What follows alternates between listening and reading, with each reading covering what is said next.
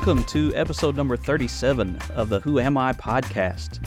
We are here with the Southside Church of Christ, and we are taking some time to think about our identity as Christians and think about how that impacts our lives in the world today. I am Brian Dill, and here with me, as always, is the outstanding Jackson Wells. Thank you. It's good to be here.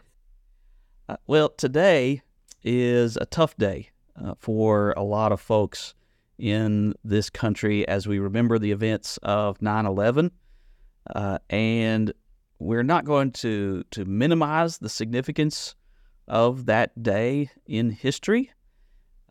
However, we're not going to spend the entirety of this episode talking about it or anything of that nature. So we thought that perhaps it would be appropriate to get started with a moment of prayer before we dig into this week's episode. So let's pray together. Our Father in heaven, we are mindful on this day of so many who struggle, who find this day difficult because of the ones that they lost on that tragic day.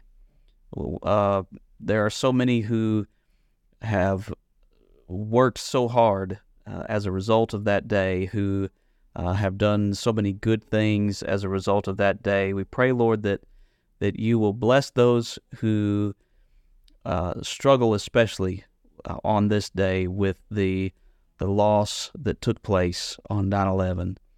We pray, Lord, that you will help us to continue to trust in you no matter what events take place in this world. Help us to trust that you are ultimately still in control. And we pray this in the name of your Son, Jesus. Amen.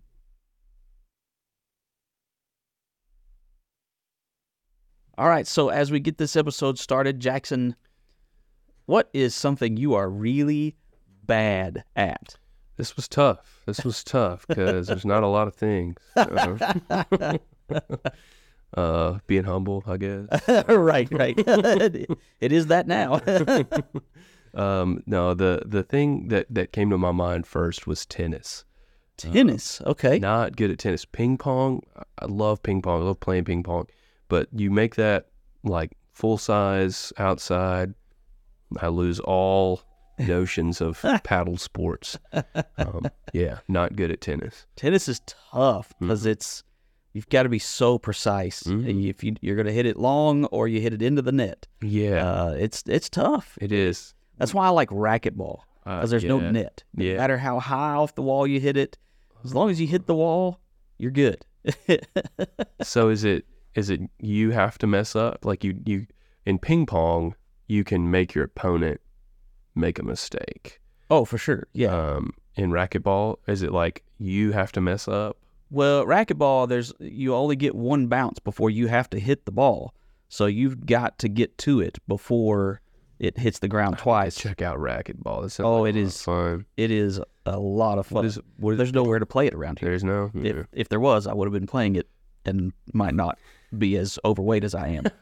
What about pickleball?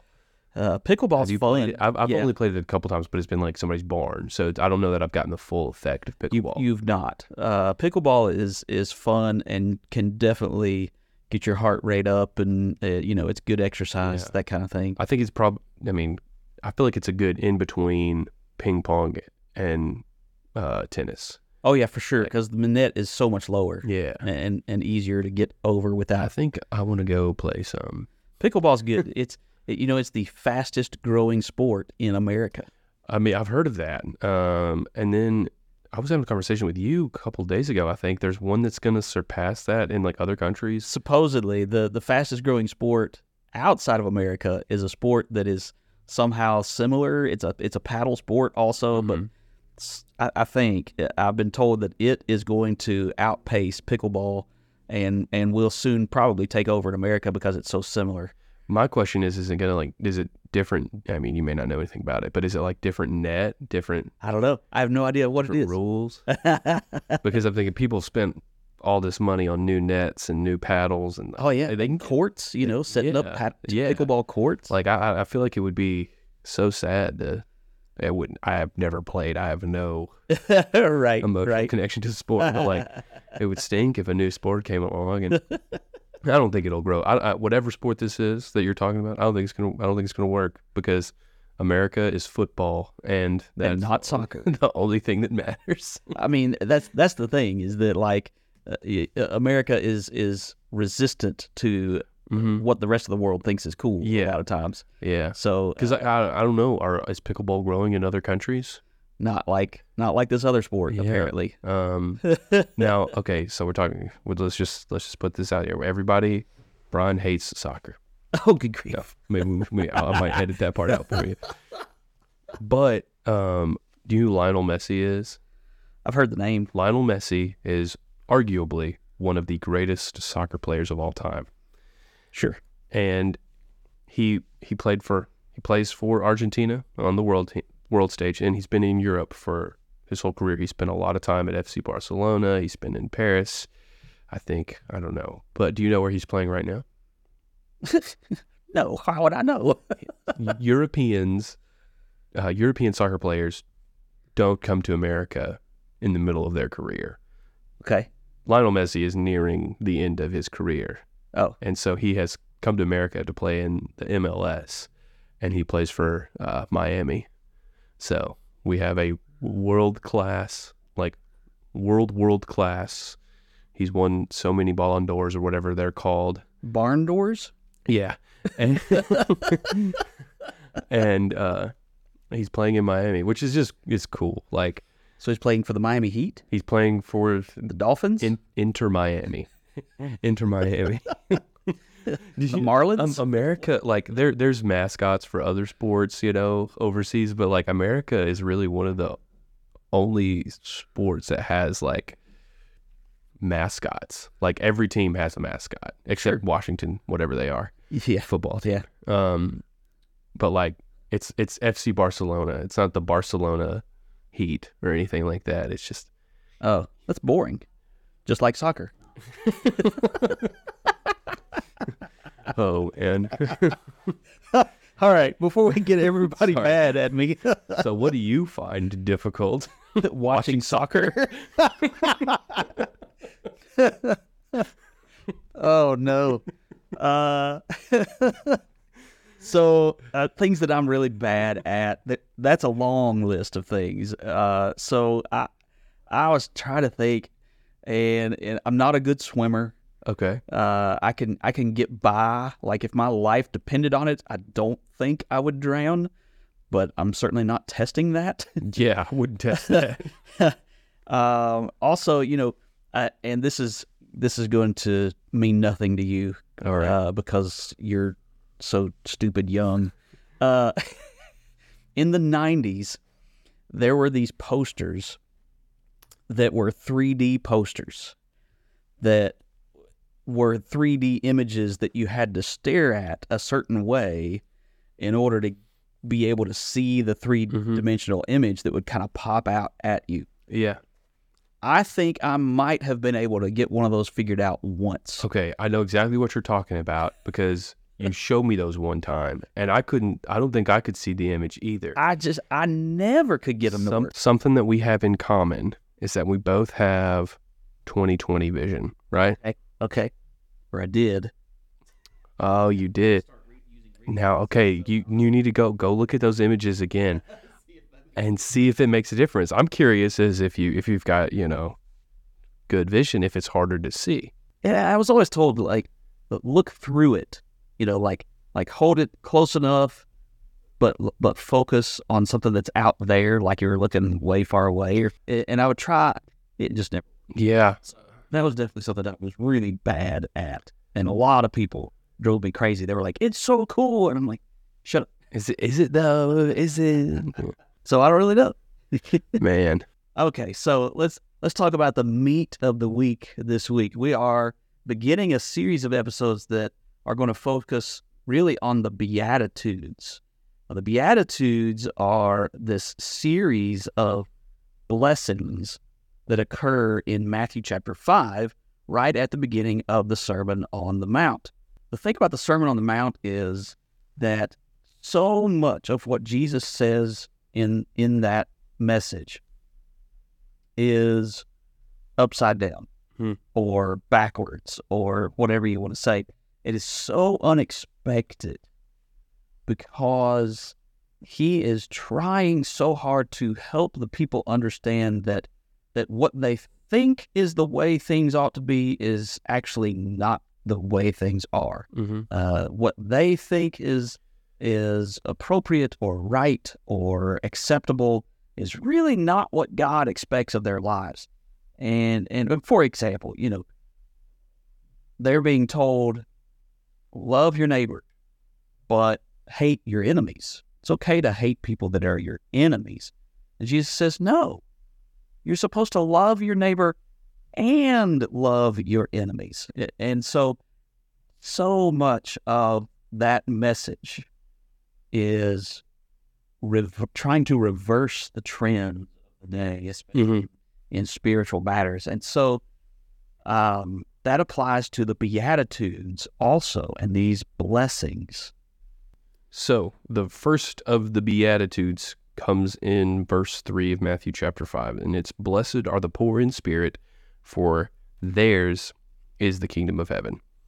The first thing I want us to notice is, you were talking about it, how backwards, upside down, wrong that sounds, even to our ears. Right. The poor in spirit, blessed they are because the kingdom of heaven is theirs. When I can remember when I would read this as a teenager and even in my early 20s, it would be like, that just doesn't make any sense, because I feel like Jesus would want us to have like lots of spirit. Right. Why would you not want to be rich in spirit? Yeah. Right? and like it, so like we'll hold that thought for a second, but you want to be rich, right? Right. You would think. Like monetarily speaking, blessed is the rich person because of what they have. Right. Right. But here Jesus is taking that concept, and you would think you want to be poor or you would want to be rich in spirit, but what he's saying, poor in spirit, means something different when we really start to dig in and try and understand that what he is saying is actually a positive thing. Right. Right. And that poor in spirit is not just talking about humility or meekness, because Jesus actually addresses that a little bit later. That's a whole nother thing. Yeah. And so we have to decide, well, what exactly are we talking about here? And because, like you said, poor in spirit almost sounds like a very negative thing. Yeah. Like you don't have any spirit. Is that, oh man, that's unfortunate. Yeah. But really what he's saying is what so many have referred to as a spiritual bankruptcy, or at least the ability to acknowledge that that's where we are. The ability to acknowledge that I am not able to do what needs to be done on my own because of sin, because of the things that are a problem for me. And, I wanted us to start off talking about things that we're bad at, because what we're really bad at, what we're all bad at? Not sinning. Yes. We're terrible at it. And that's a problem for every single one of us. And the more we acknowledge that and accept that reality, the more we are poor in spirit. The having the humility, which that is a part of it, having the humility to acknowledge that we absolutely need Jesus, and we cannot function without him. Would you say holy, like blessed are the holy repentant? Would that be? I could see that. Yeah. Because like if we are wholly repentant, we are acknowledging that we have sinned and that we need to fix it. And the only way that we can do that is a full reliance on Christ. That's right. So how is it that the poor in spirit are blessed? Well, Jesus tells us, for the kingdom of heaven is theirs. I don't know that it gets much better than that. Right. Who wouldn't, like you said just a second ago, we're really good at not sinning, right? No, we're really bad. We're really bad at not sinning. We're really good at sinning. Right. And that's something that everybody struggles with. Well, believe it or not, everybody can be poor in spirit. That's right. Like it's something that everybody has access to and can accomplish. Therefore, everybody can have this same reward, the kingdom of heaven. That's right. That's just awesome. Yes. And it's through Jesus, of course, that we have that blessing. It's not because we have done something to get rid of our sin, Right. or that we have done something to make up for our sin or anything of that nature. It's because we have acknowledged that we have got to have help. Yes. And submitting to Jesus for that help is what's so incredibly important in this idea of being poor in spirit. Absolutely. And I think one of the reasons that Jesus leads off with this one, in part, it's because they're going to start tying together a little bit as we go through these, but also because it's so easy, I think, for us to get really discouraged because of our sin. Yeah.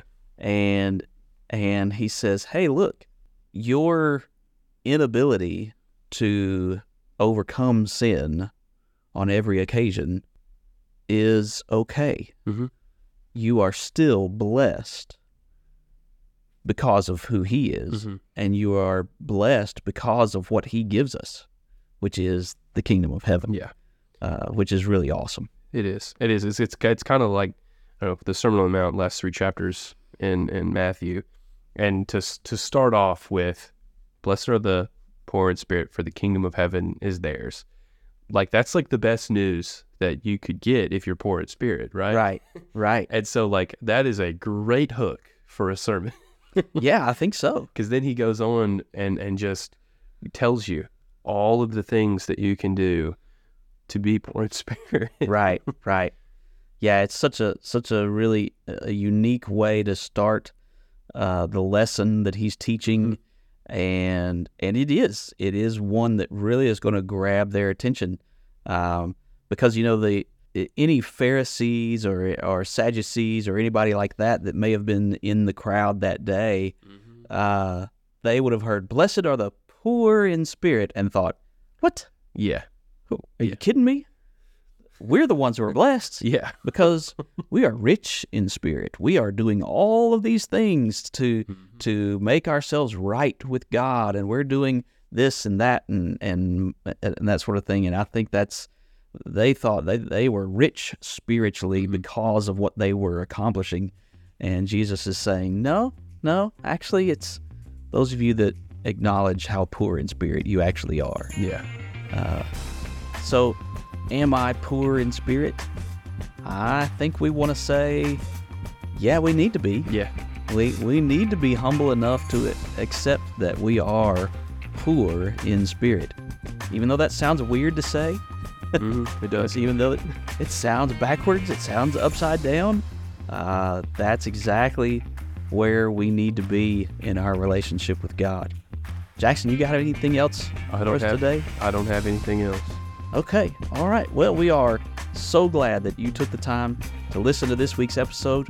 We hope that it is going to be something that helps you to continue to grow in your faith, and especially help you to grow in your identity as a follower of Jesus. Have a blessed day.